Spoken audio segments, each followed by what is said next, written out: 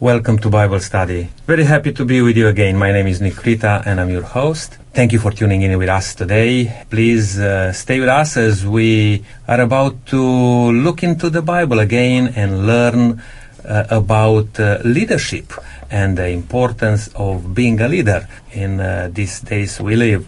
It's a very interesting topic today, and please stay with us. But before that, I would like to just welcome my panel today, and I will introduce very briefly our panel here. Lydia, thank you for joining us today.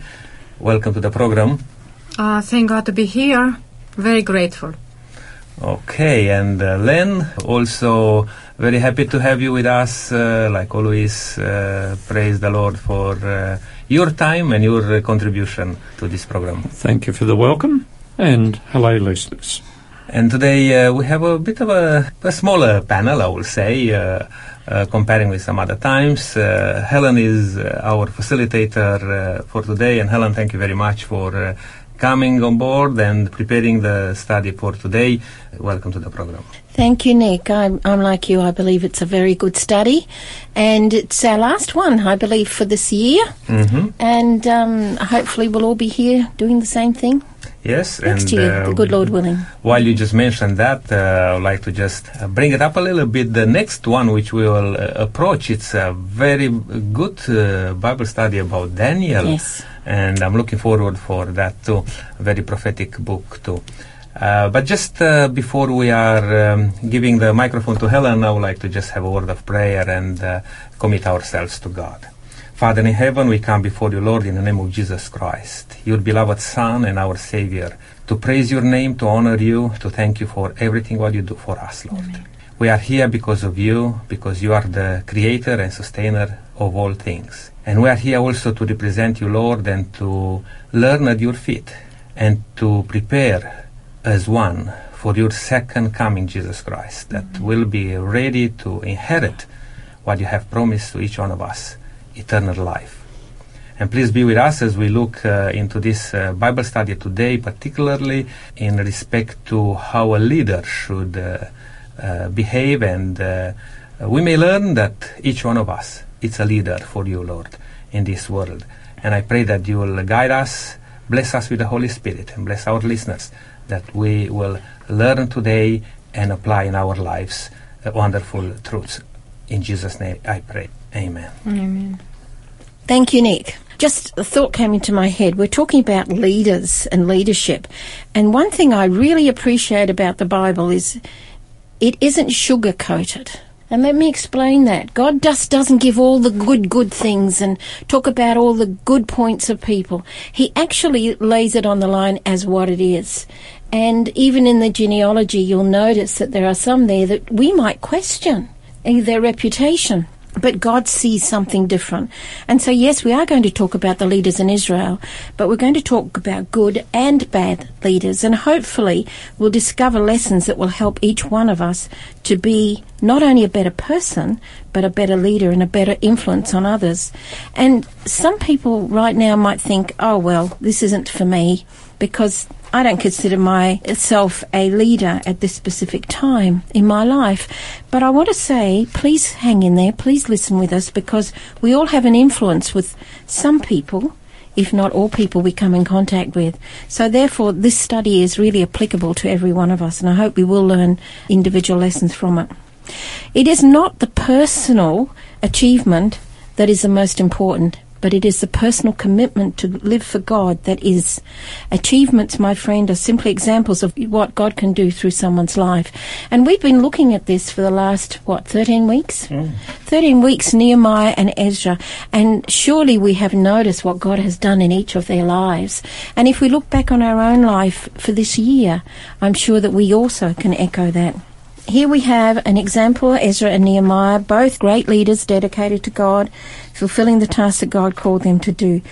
I believe it was their love for God that inspired them, a desire to be faithful servants. And in fact, their faithfulness has been a central part of our study over the last few weeks and today. You know, Ezra achieved great things. He made a significant impact because he had the right starting place for his action and his life. And that was what? He studied what we would call the Bible, and more particularly, he studied the law, Absolutely. the law of God. Yes, and not only that, he was determined to teach others, wasn't he? But he studied it seriously. He didn't skip over. He didn't run in for a takeaway meal. He sat down and had a full feast, didn't he, when he studied the Bible? And I like also when we use words to describe something. It's important when you say he studied the Word of God, because when you think of that, it's something which comes from God, the Word of God. It's very important, relevant. It's not just wisdom of man or whatever, philosophy or theories of this life. No, it was the Word of God. And that was, I think, a good choice. Yeah. But not only did he study it, he also applied it, didn't he, faithfully? And I think that is a double key there. He taught others what he learned. So for me, he was a great model for anyone who wants to live for God. And then there was Nehemiah. He was the same, a man of action. He employed strategies to frustrate his enemies. His strategies, prayer, encouragement, guard, duty, consolidation. He motivated others.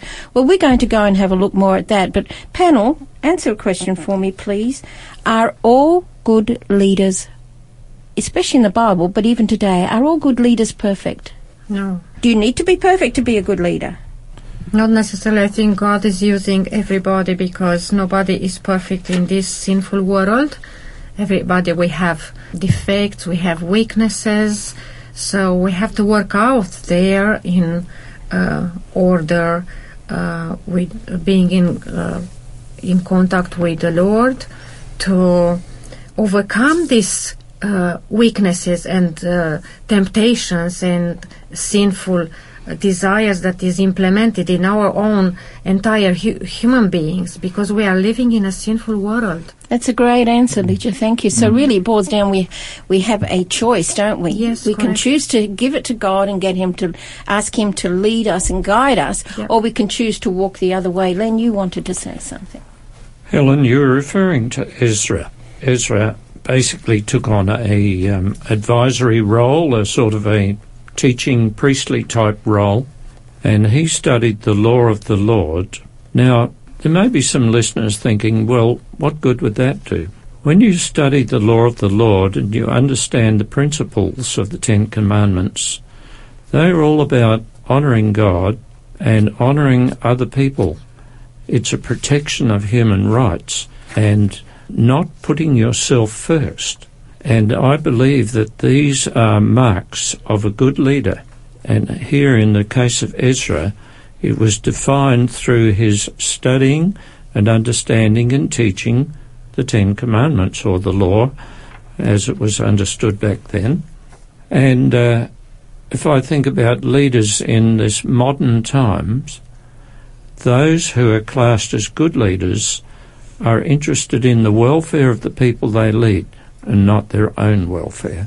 That's a very, very good point, and we're going to see that come through as we study some of these leaders in the Bible. But thank you for bringing that up. The temptation, of course, is to have a political discussion, but we're actually not going to do that. We want the Bible to talk for itself. But human beings, good and evil, right and wrong, and we're going to look at both. Yes, Nick, you want to say something? I was just going to come back to the previous question which you asked, Helen, if are all good leaders perfect? I will also want to put maybe a question a little bit different. Are all leaders good? Because, there are leaders and leaders. As Len, you mentioned, good leaders have different interests and approach. They are leaders for themselves sometimes, and there is a saying, if you want to really know a person, put it in the leadership and you'll see who he is, if you really want to know the person. But in terms of if good leaders are perfect, now we are looking today for quite a good range of leaders, and there are good leaders considered in the Bible and still not perfect. But that's not probably the focus for us today, if we are perfect or not, because we cannot be perfect on this earth. Just by the grace of God, we are keep going, and if we give our lives to God, we'll become more and more like him, like God. And even Jesus himself, when he was approached, good teacher, he responded very interestingly, why you calling me good? It's only one good, which is God. And was very nicely referring to God, that whatever we do in this life, if we do good, is because of knowing God. Well, the word good is actually a word that comes from the word God. For example, good morning means God be with you this morning. So God and good are basically synonymous. A good leader, therefore, will be, if you like, a godly leader and exhibit some of the characteristics of God. Thank you for that. Very worthwhile comments coming out this morning, and I know you're going to enjoy the rest of the study as we go through, because we want to look at the influence that a few of the Bible leaders had in their time. And so we're going to see what kind of examples of leadership they showed and why. So I'm going to ask each of the panel members to deal with one of these people, to either summarise their life or read to us from Scripture, just to let us know, and we can see from it there whether they were good or bad, but also what it was that showed up in their leadership and what can we learn from it. Len, how about you kick us off? All right, well, I want to talk about Rehoboam. Rehoboam was the son of probably the second favourite king of Israel up to this time. His father's name was Solomon. So Solomon died and Rehoboam took the throne. And wisely, he called in his counsellors to ask them how he should rule. Well, that was point one. Wisely, he called in his counsellors. Yes, continue. He wisely did this. He didn't act entirely on his own. And so, first of all, he called in the elderly advisers who had previously been advisers to his father, King Solomon. How should I rule was his big question. And I'll read it from the Bible. It's from 1 Kings 12, and I'm reading from verse 6. How would you advise me to answer these people, he asked. Good question. And these advisers replied, if today you will be a servant to these people and serve them and give them a favourable answer, they will always be your servants. This was a beautiful answer. He was showing that a leader is actually to be a servant to the people he leads. Well, Rehoboam didn't like that. I think he was more interested in himself. He rejected the advice of the elderly advisers, and then he called in some younger people. And he said, what is your advice? How should we answer these people who say to me, lighten the yoke your father put upon us? The people were suffering under heavy taxation, and Rehoboam was obviously considering this. The elderly advisor said, yes, back off. Make it easier for them. The younger advisors said, well, no. And I'm reading now from verse 10. The young men who had grown up with him replied, tell these people who have said to you, your father put a heavy yoke on us, but make our yoke lighter. Tell them, my little finger is thicker than my father's waist. My father laid on you a heavy yoke. I will make it even heavier. My father scourged you with whips. I will scourge you with scorpions. How horrid. So he didn't lighten the taxation load that was on the people. He increased it. Now, what actually happened? Because of this, the people were most unhappy. Here we have a new king, new opportunity, and instead of making life more pleasant and easy for them, he made it harder. And this was actually the beginning of the breakup of the Israelite nation. So what would you consider? Would you consider that he was a good or bad leader? He was a bad leader because he was more interested in self and wealth rather than a happy kingdom. Okay, yes, Nick, thank you. And again, considering that what that means to be good, and we discussed that a bit earlier, but I want to just backtrack a little bit that story, because there are some elements here which really contributed maybe to his approach. For example, during his father, as the King Solomon, rulership was very strong, was one of the longest peaceful time in Israel, But they were heavily subdued, if you like, people of Israel, to the monarchy, to speak so. And one of the men who was given by God prophecy, which was Jeroboam, he fled during this reign of Solomon in Egypt. And when Solomon died and Rehoboam came to take the throne, this man came back. And he came with the people to ask Rehoboam, that they will unite together and do something good. And that was one of the questions to ease, if you like, what his father was putting on the people. And here then kicks in how Rehoboam was asking for advice. But most of all, in my opinion, he didn't have a very good relationship with God to really ask that advice from God as his father Solomon did at the beginning. And because of that, he was acting according with the peer pressure, if you like. He kindly, he asked the elderly people who were with his father also, and the advisors of his father.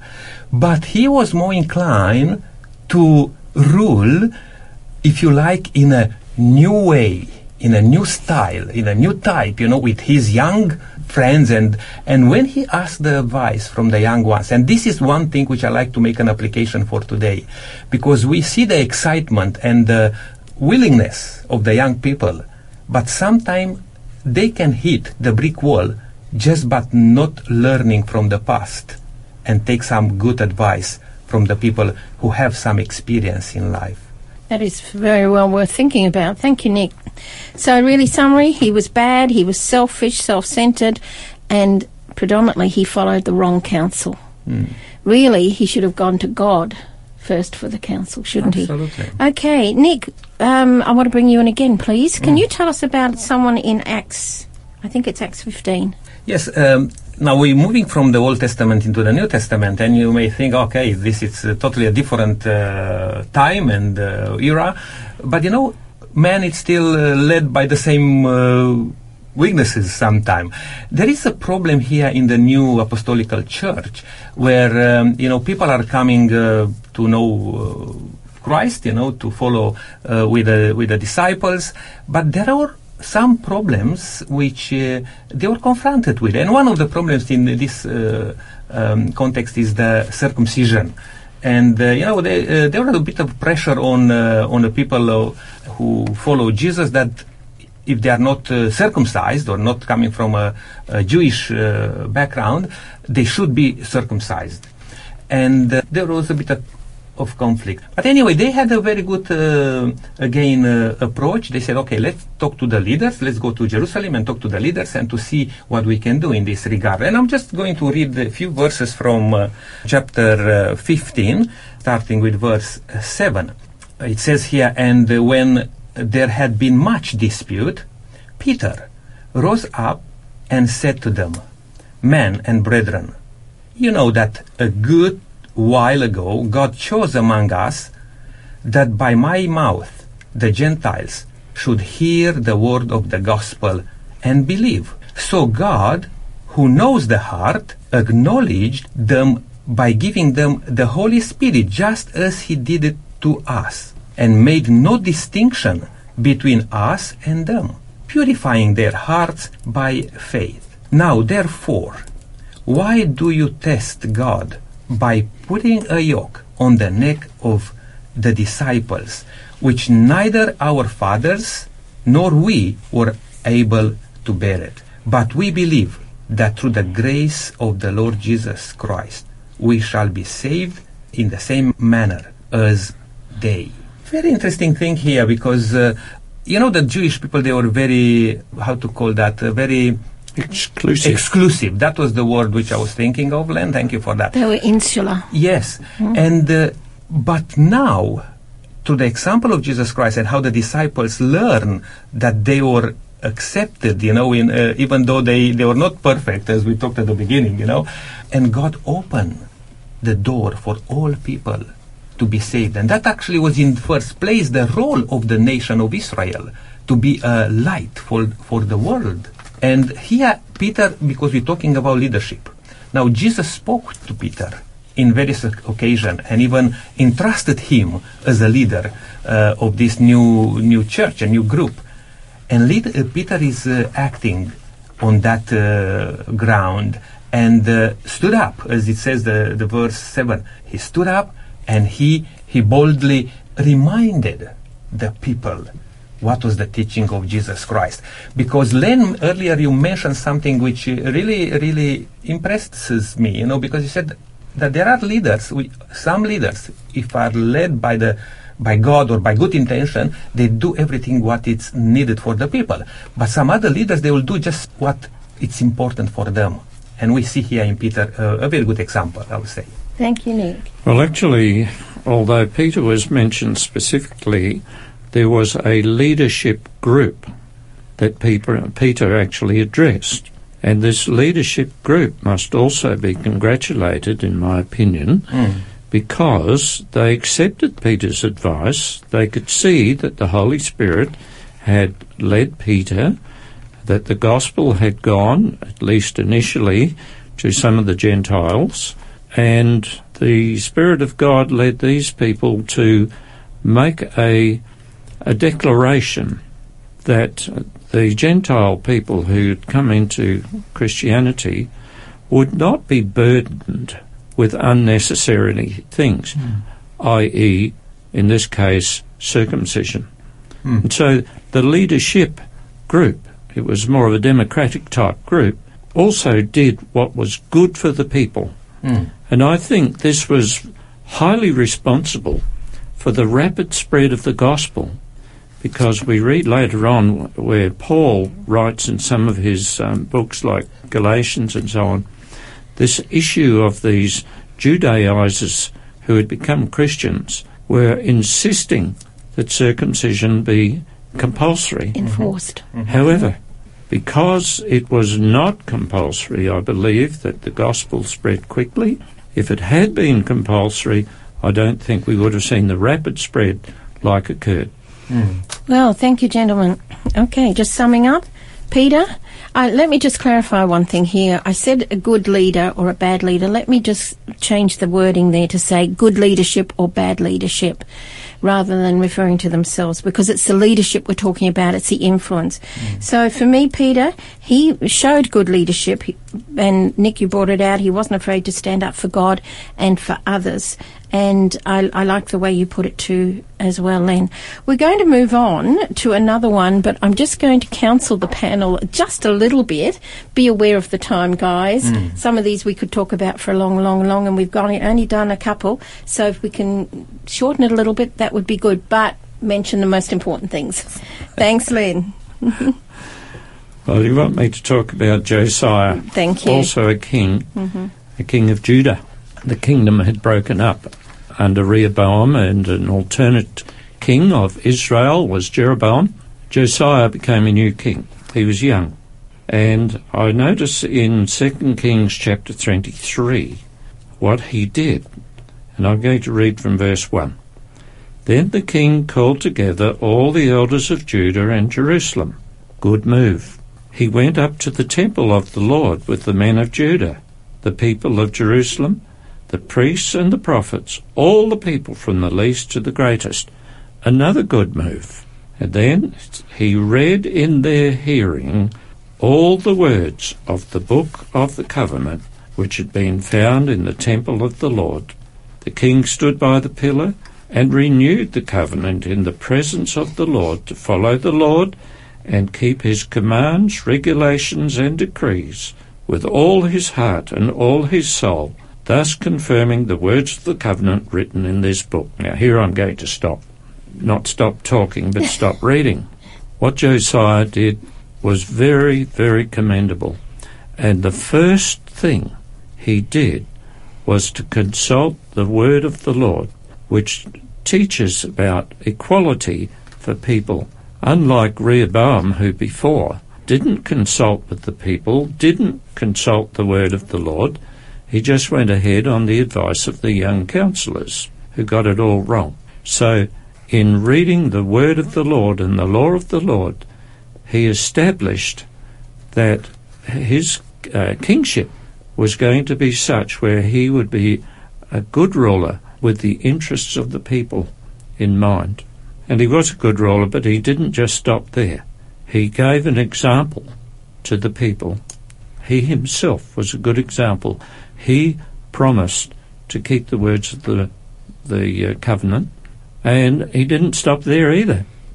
All the idol worship places and all the idol worship, he eliminated it out of the kingdom. And so the people rejoiced that they lived in a kingdom where the king was interested in the welfare of the people, spiritual and physical. Excellent. Thank you, Len, very, very much. A very interesting story. Listeners, if you wish to go and read about it in 2 Kings 23, 1-10. Josiah, he really, I would say, he showed some very good examples. And Len, you brought them out. You showed that, first of all, he called the people together, the leaders, the people, so there was transparency there. He led by word and action. And how he was able to do that is because he gave his heart to the Lord, he followed God's word, and he shared it with the people. So he was certainly a very good example of good leadership. But now, come on, guys, we've had all the guys here. Surely there's got to be a woman in the Bible. Lydia, is there a woman there we can talk about? Yes, we have Deborah. Oh, thank you. So I would like to say a few words about Deborah. Deborah was a prophetess. We can find a little bit of information about her in Judges chapter 4. So Deborah was the wife of Lapidoth in verse 4, and she was leading Israel at that time. She held court under the palm of the hill country of Ephraim, and the Israelites came to her to have their disputes decided. So here in this situation, she was a judge, so I think she was a very intelligent woman, and also she was a woman of prayer. In this case, we observe that the Israelites did evil again in the eyes of God, and God led them to be in the hands of a king of Canaan who reigned in Hazor, and the commander of this army was Sisera. And when she saw that the Israelites had to battle this king again, she was inspired by the Lord, and she was sent for Barak, son of Abinoam, to go and lead the army of Israelites to fight against this king of Canaan. Very inspired by the Lord, and she said to Barak, "The Lord, the God of Israel, commands you, go, take with you 10,000 men of Naphtali and Zebulun, and lead the way to Mount Tabor." And she says, "I will lure Sisera, the commander of Jabin's army, with his chariots and his troops to the Kishon River and give him into your hands." But Barak said to her, "If you go with me, I will go, but if you don't go with me, I won't go." "Very well," Deborah said. She went in front of the line of the battle with the army. And she bit of Joan of Arc, doesn't it? Yes. And, in fighting time, she showed this quality of perseverance and courage. And she encouraged Barak, said, "Go, this is the day of the Lord has given Sisera into your hands. Has not the Lord gone ahead of you?" So Barak went into the battle, and the Lord gave them victory in that day. So I do observe here, in this case with Deborah, the quality of a godly leader. She was a person of, like all the other leaders, she was a person of the book of God. She was a person of prayer, and she also was a leader with vision, because she observed the outcome of the battle, and she encouraged. So leaders cast vision. because of their knowledge of God and His teachings and their personal, intimate relationship with Him. As I mentioned before, good leaders encourage others to do the work of God and courageously move forward. Leaders are persevering and determined in spite of the difficulties and hindrances of life, of Deborah was. And she's an inspiring woman, an example for me. Well, thank you so much. That was excellent. Yeah. So we can all agree that she certainly was a good leader. Absolutely. Yes. Wisdom Yes. from God. And also she took charge as God directed. So she had the courage that you mentioned, an encourager and a true leader who was concerned for others. So thank you so much, Lydia. I'd just like to point out a couple of things here with Deborah. I believe very important for us to pick on those qualities. First of all, she knew her role. Yes. She was a woman in Israel, and back in those days, men were appointed, and they were leaders, and they were warriors and so on and so forth. But as was mentioned here, doesn't mean that women, they don't have a role to play in God's vineyard, to say so, in God's plan. But this woman, she knew her role. And she said to Barak, if I will go, I will get the... Someone else will have accolades. Yes. The Exactly. accolades, as you said. But if you go, then I will back you up, I will be with you, but you should go. Get those men, get those 10,000 men and go and fight against, because God is giving this enemy in your hands. Now, she has a vision, as Lydia just pointed out here. And, the Bible says that where is a lack of vision, people perish. And this was the situation here. She believed in God, she had a relationship with God, and she was able to delegate and to see that God can have even a greater influence, if you like, in God's people by she pulling back a bit and give the lead, if you like, to Barak, which was a leader also in Israel. He knew Barak about her and how trustworthy she is, and he said, I'm going, but if you come with me. And that was a good thing, I believe, very good thing. Yeah, I really like the story, and we can go again, but I remember, Helen, what you just said, to keep it short, and probably I'll just stop here. I was tempted to say, how interesting it is that Barak saw something in Deborah that he didn't have in himself. Look, that's just such... We could dwell just on her story, not just because she's a woman, but we could dwell on her story for a long time. There are a lot of good things in that story. Again, listeners, if you want to read it, Judges 4, 1-16. But we're going to move on, going back to a man this time, and I just want to quickly talk about this man. It's found in 1 Kings 21, 1-16, and his name was Ahab. Now, as soon as I think of Ahab, I think, well, here was a man that had everything he could want. He was a king also. But he was influenced, not like Rehoboam, influenced by the young. He was influenced by a woman. Is that right, guys? You are doing very well. Jezebel. I was expecting a retort. An idol worshipper. Yes, he was. There's a classic example of what we talked about a week or two ago about intermarriage with people that didn't believe in God. And here is one that was very, very clear. So we look at Ahab in 1 Kings 21, 1-16. He had just gone through a time where he had done something wrong, and he was chastised for it. God had told him something to do, and he didn't do it. So if you can, I visualize Ahab as being very moody. I visualize him as pouting about it. He was angry because, he'd been pointed out. And sometimes we're a bit like that. We don't like to hear that there's a flaw in our makeup that somebody else has picked up.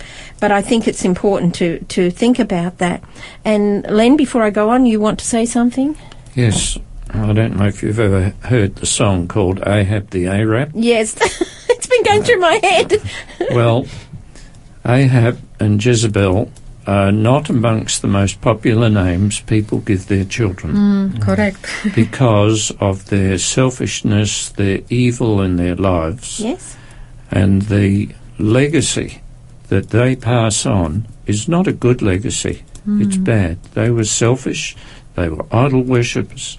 They were the opposite to those kings of Israel and those leaders in society who put God first, people second, themselves third. Yes, that's so true. Thank you, Len. Certainly bad, wicked, selfish, self-centred. And Ahab made the mistake of trusting evil Jezebel, which led sadly to a man's murder, a man by the name of Naboth. And it was mentioned in this reading, and how he had a vineyard very close to where Ahab wanted it. And he was self-centred and selfish, and he was angry, and he was moody. And when Jezebel found out what was wrong was that Naboth wouldn't sell his land, because it was an inheritance, of course. And Jezebel then conspired in her evil, wicked ways to commit murder. And then Ahab was allowed to get the field. You know, it shows a weakness in this man for a start. But he certainly was not of good leadership material. Now, I see that, we say this every week, time is flying, and it does seem to fly. But going to jump again, Nick, we've got a group together here. Yeah, I mean, we are continuing on the same person, Ahab, because I believe Ahab played a very big role in Israel history, as David played, for example, or rather was for good or for bad. And this king, interesting, what I would like to point out here, Helen, in chapter 15, it's talking about him that he was a bad king who did wrong in the sight of God, and he said that he walked in the way of his father and in his sin by which he had made Israel sin. Very interesting that leaders are a catalyst, if you like, for good or for bad. And in this case, you know, the whole Israel was influenced by this king. But I would like to go back to his father a little bit. His father, you know, was one of those men who had good intentions. Do you remember that he came to see Rehoboam and to work together to have a solid kingdom? But anyway, after we shared today that Rehoboam took the wrong advice and the kingdom split there, you know, from Judah and Israel forever. Actually, they were just going separate ways. And this man, Ahab, was one of the sons of this king, Jeroboam. And he learned from his father. And I would like to say something here. Even though his father had good intentions at the beginning, he went in the wrong way. The book of Kings, both First Kings and Second Kings, are one of my favorites in the Bible also. And I'll encourage everyone to go and look, because you'll get a very good history background there. But you know, Rehoboam, even though had good intention, and there is that saying, the road to destruction, it's paved with good intentions. Doesn't mean that if you have good intention, you may have good endings. You need to really give yourself to God. And that was one of the things which his father didn't give his heart to God, and the result was in his son too. And here it's a lesson to learn. Each one of us here, we are leaders, we are parents, we are, you know, whatever. We have a responsibility, big responsibility in terms of how we behave, because we will be looked upon. You know, people can copy us or even form their ideology or their way of being. It's very important, but most of all, we should follow God. That's the example, and twice actually in chapter 15, talking about Ahab being a bad ruler and doing bad in the sight of God and following in the steps of his father. Thank you, Nick. Thank you. I guess there are one thing keeps jumping out at me is the choices that we make, isn't it? The choices. His motives were good, but that we're talking about Jeroboam, but he was evil and wicked in the end. And the sons of Jeroboam followed their father. Now, we don't have to. I know some people say, oh, you know, the apple doesn't fall far from the tree, but it doesn't have to be that way. We can make choices. I know people whose fathers have been very, very strong alcoholics, and they have chosen never to become like their father. And while they keep that resolution and while they are trusting God, they've been fine. But I know someone else who made that and they're just as drunk as their father. So we have those choices, but there are influences all the way. We have another king. This is a king of Judah at this time. This is after the kingdom had split. As Nick previously mentioned, it was split into 10 tribes in Israel and 2 tribes in Judah. The king was Jehoahaz, and I find it very interesting, and I'm seeing this pattern emerging, that those kings who observed and followed the word of the Lord and the commandments of the Lord were by and large good kings, and those who rejected the commands and the 10 commandments that the Lord had given were considered bad kings. In 2 Kings 13 it says about Jehoahaz that he reigned 17 years. He did evil in the eyes of the Lord by following the sins of Jeroboam son of Nebat, which had caused Israel to commit, and he did not turn away from them. If you wonder what these things are, you can refer back to 1 Kings chapter 12. And the sins that Jeroboam had done, he, in order to try to keep the kingdoms separate, he set up 2 golden calves, idols, for the people to worship. And he said to the people, "These are your gods." So Jehoahaz followed this way, and he did not prosper.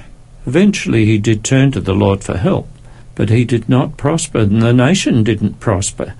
And I think this is a pattern which has been observed since then, where a leader who follows the principles that God has laid down, which after all are principles of human rights and goodness to others, kingdoms prosper. If they just follow their own selfish ways, they don't.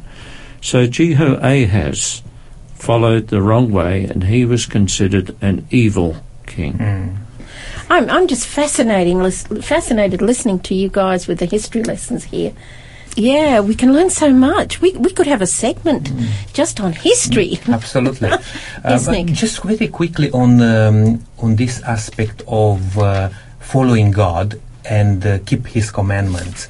And we have this example of Judah and Israel. And as Len pointed out, that Jeroboam decided to make those 2 calves there and even say, "These are your gods now, your God," you know.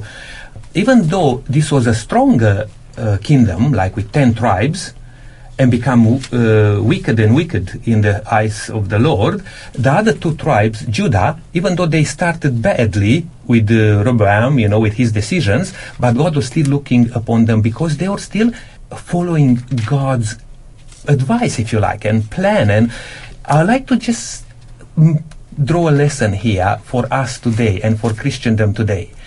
There are people who set or put in place things on their own authority, man's power, man's authority. And I'm not sure if I'm going to necessarily name those powers, but there are people who, with their authority, says we're changing what God was setting up for humankind. And they even change the law of God. And in the Bible it's written that they will come and, you know, Antichrist, you know, and which is from the Christendom, and change the times and the laws. And then you see the results. As we look in history now, we see the results of when people doing that. We should look at us today and be responsible as good Christians, good children of God, that we should go back to the Word of God, to the Bible, to learn from there what's the will of God, rather than the tradition of man. Because unfortunately, most of the people in Christendom, they're following a tradition of man.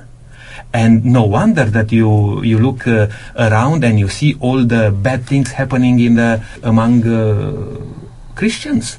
Because we're talking here about Israel, both parties, part of Israel, you know. And still there is a parallel here, good and bad, among those people who are considered God's people. Can I say this here, Nick? I believe that we are leaders in our communities, And one of the requirements for us is to follow the laws of God. And I believe we here in this panel today are people who do keep God's laws and are by example to other people, leaders through that. Lydia, can we just turn over to the New Testament again, please? Because I just want to bring the New Testament in again. In John 11:46 to 53, could you summarise for us, please? So in John chapter 11, starting with verse 45, we have here the chapter of the plot to kill Jesus. So here are the chief priests and the Pharisees, where they called a meeting of the Sanhedrin to plot to kill Jesus. And one of them, who was Caiaphas, who was the high priest that year, he observed and he said to all of them that in verse 49, you know nothing at all about him. You do not realize that it is better for you that one man die for the people than that the whole nation perish.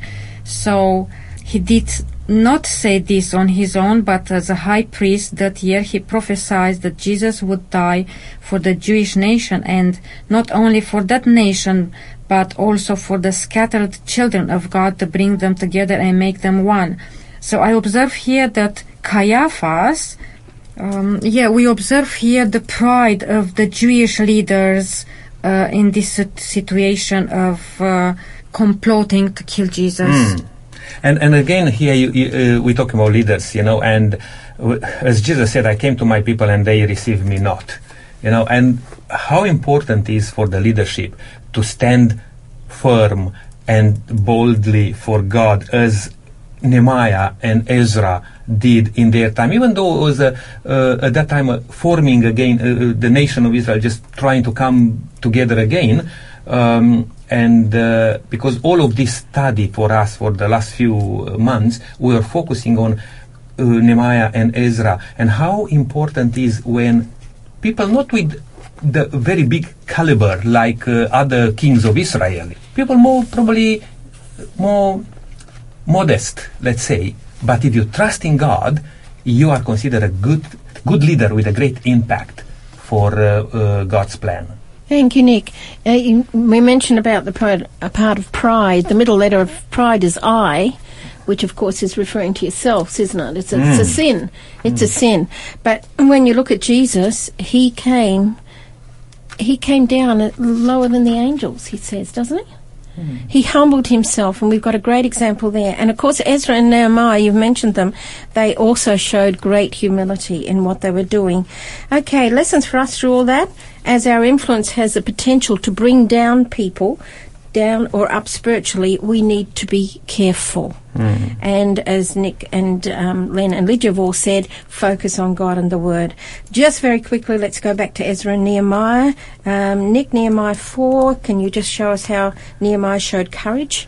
What gave him the courage? Just in one short sentence. Yeah, absolutely. And that's because I mentioned just before about Nehemiah and Ezra. But in this case, even though he faced great opposition, from some of the neighbors, Nehemiah showed courage because he knew that God is leading. He had an experience with God, and how he managed this adversity, from the neighborhood, was because he was prepared. He was connected with God through prayer, to consecration, and he boldly stood up for the Lord. Among these people, for example, we have names like Tobiah and Sanballat, men who really troubled Israel at that time. Thank you, Nick. Also, I would like to say here that Nehemiah was a person of insight, and he was a leader that he could discern the motives of people and understood people's motives and detected the tactics of his enemies who intended to harm, frighten, or even kill and discredit or intimidate him and other people in the time of rebuilding the walls and the Jerusalem. And also he was a very good listener. He listened to the complaints of the people, and also he acted accordingly on their behalf. And also Ezra and Nehemiah listened to God's people and gave godly advice. Thank you.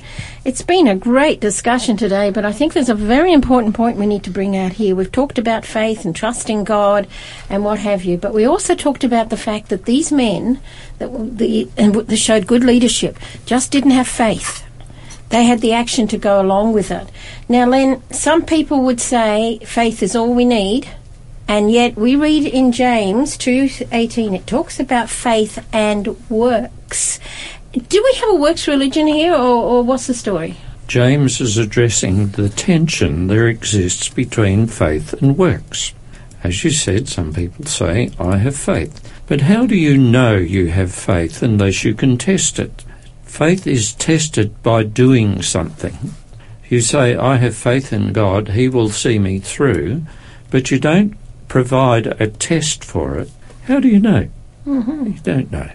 So when you put yourself on the line and say, I trust in God, that's faith, and you step out of your comfort zone to do something, then you're actually providing opportunity for God to work. So the works part of faith here is allowing God to work through you. Now, I realise there are many colours that we could talk about with regard to this text, but I think in context of what we're talking about today, those leaders who had faith in God, trusted in Him, trusted in His Word, they did something about it, and that, to me, is the important thing. It's all very well to say, I have faith, God, I trust God, but you don't do anything about it. How do you know? You don't know. Mm. That's a very good way of putting it. Then, James says faith without works is dead. Death. And to me, faith is, yes, we do need the faith of Jesus, absolutely. But the outcome should be flow on from that, the works. It's not a works religion, it's a faith religion. There is an important section that I wanted Lydia to share with us. Could you do that with us, please, Lydia? Great leaders like these men that we talked about so Ezra and Nehemiah, they had a goal. They had a purpose for living that drives their very action. It could be said that both Ezra and Nehemiah had a purpose in life. They had a vision of where they wanted the people of God to be, and then they put everything into accomplishing the goal. Ezra did this through studying the scriptures and teaching people the word. Nehemiah instead encouraged the people to do what was right and to stand up boldly for God. But both men wanted to see a restored Jerusalem, but not just a material restoration. They also wanted to see a revival and reformation in the spiritual lives of its inhabitants. That is why they corrected, reproved, and sometimes demanded a certain course of action.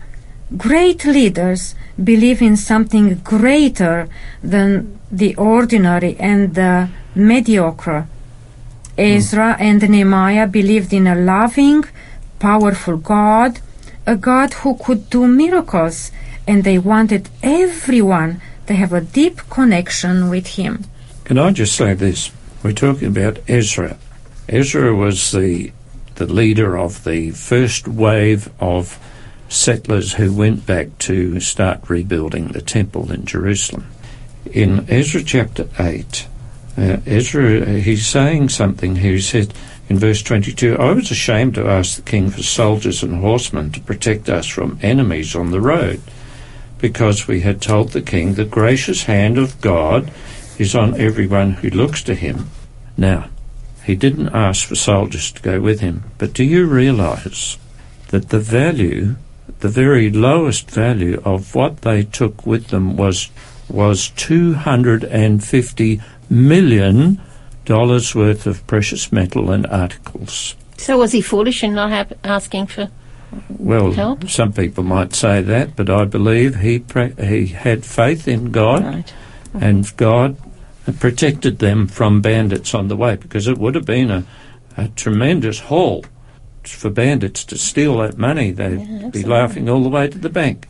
We had another example, Nehemiah, who accepted or asked for a escort on his way to Jerusalem from the king. And if you compare these things, who was foolish or who was brave, you have to choose in between one or the other. But I believe both of them, they were brave men of God, and they knew exactly how to utilize the circumstances.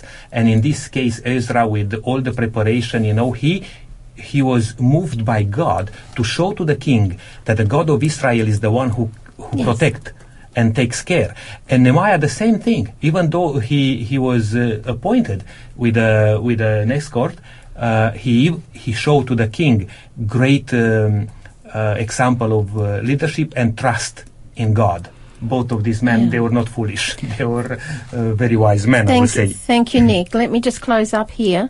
I think both of these men were not foolish because both of them walked with God. I believe both of them were inspired by God and they followed God. And, Nehemiah, Ezra, all these people, especially Nehemiah and Ezra, we studied all this 13 weeks. There was a driving force behind both of them. Two great leaders, a driving force, and that was prayer. And panel, you know how I feel about prayer and what have you. And I looked at this and I thought there are 8 times in the book that we read that Nehemiah prayed spontaneously. It was a habit, a good habit. Now, we need to have that habit, don't we? But, sometimes too often we pray glibly, superficially. Oh, Lord, help me find a parking spot. Help me through these lights, whatever. But serious prayer requires concentration. And these men and these leaders that were good leaders showed us those things. We haven't got time for me to share a list, but I sat down and wrote a list of the leadership qualities that we need to have today. I came up with 26.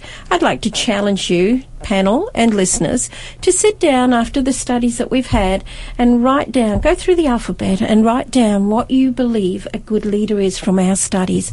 I think you're going to learn many, many things by just doing that. And my friends, it is time to look at our influence, our habits, especially in study and prayer. But just consider that we do influence people every time we speak, every time we work. We need to walk the walk, but also talk the talk, but we need to walk the walk. Thanks. And Helen, I know you are aware that we are over time and you want to close up, but I would like to, even though you said about the 26 or so, points which you want to draw about leadership, I would like to mention few. I was thinking of 10 to look in the qualities of leaders, and I'll just mention few of them. A leader should be a person of the book, to know the Word of God, should be a prayer warrior, should be a visionary, as we talked about Deborah, should live by example, and should distribute responsibilities, like we learn about Moses and in his time. Also, should be a person of perseverance and courage, and should learn how to provide space for other people to come in the picture, and contribute. Leaders are also people of insight, and leaders are people who fear God. Well, my 26 has just gone up to 30. Thank you. Thank you very much, Nick.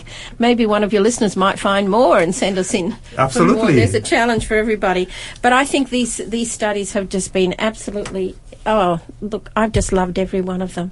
Learned so much, and I hope and trust that the listeners have as well. And not just learn, but to apply them to our lives. So I'd just like to bless all the people.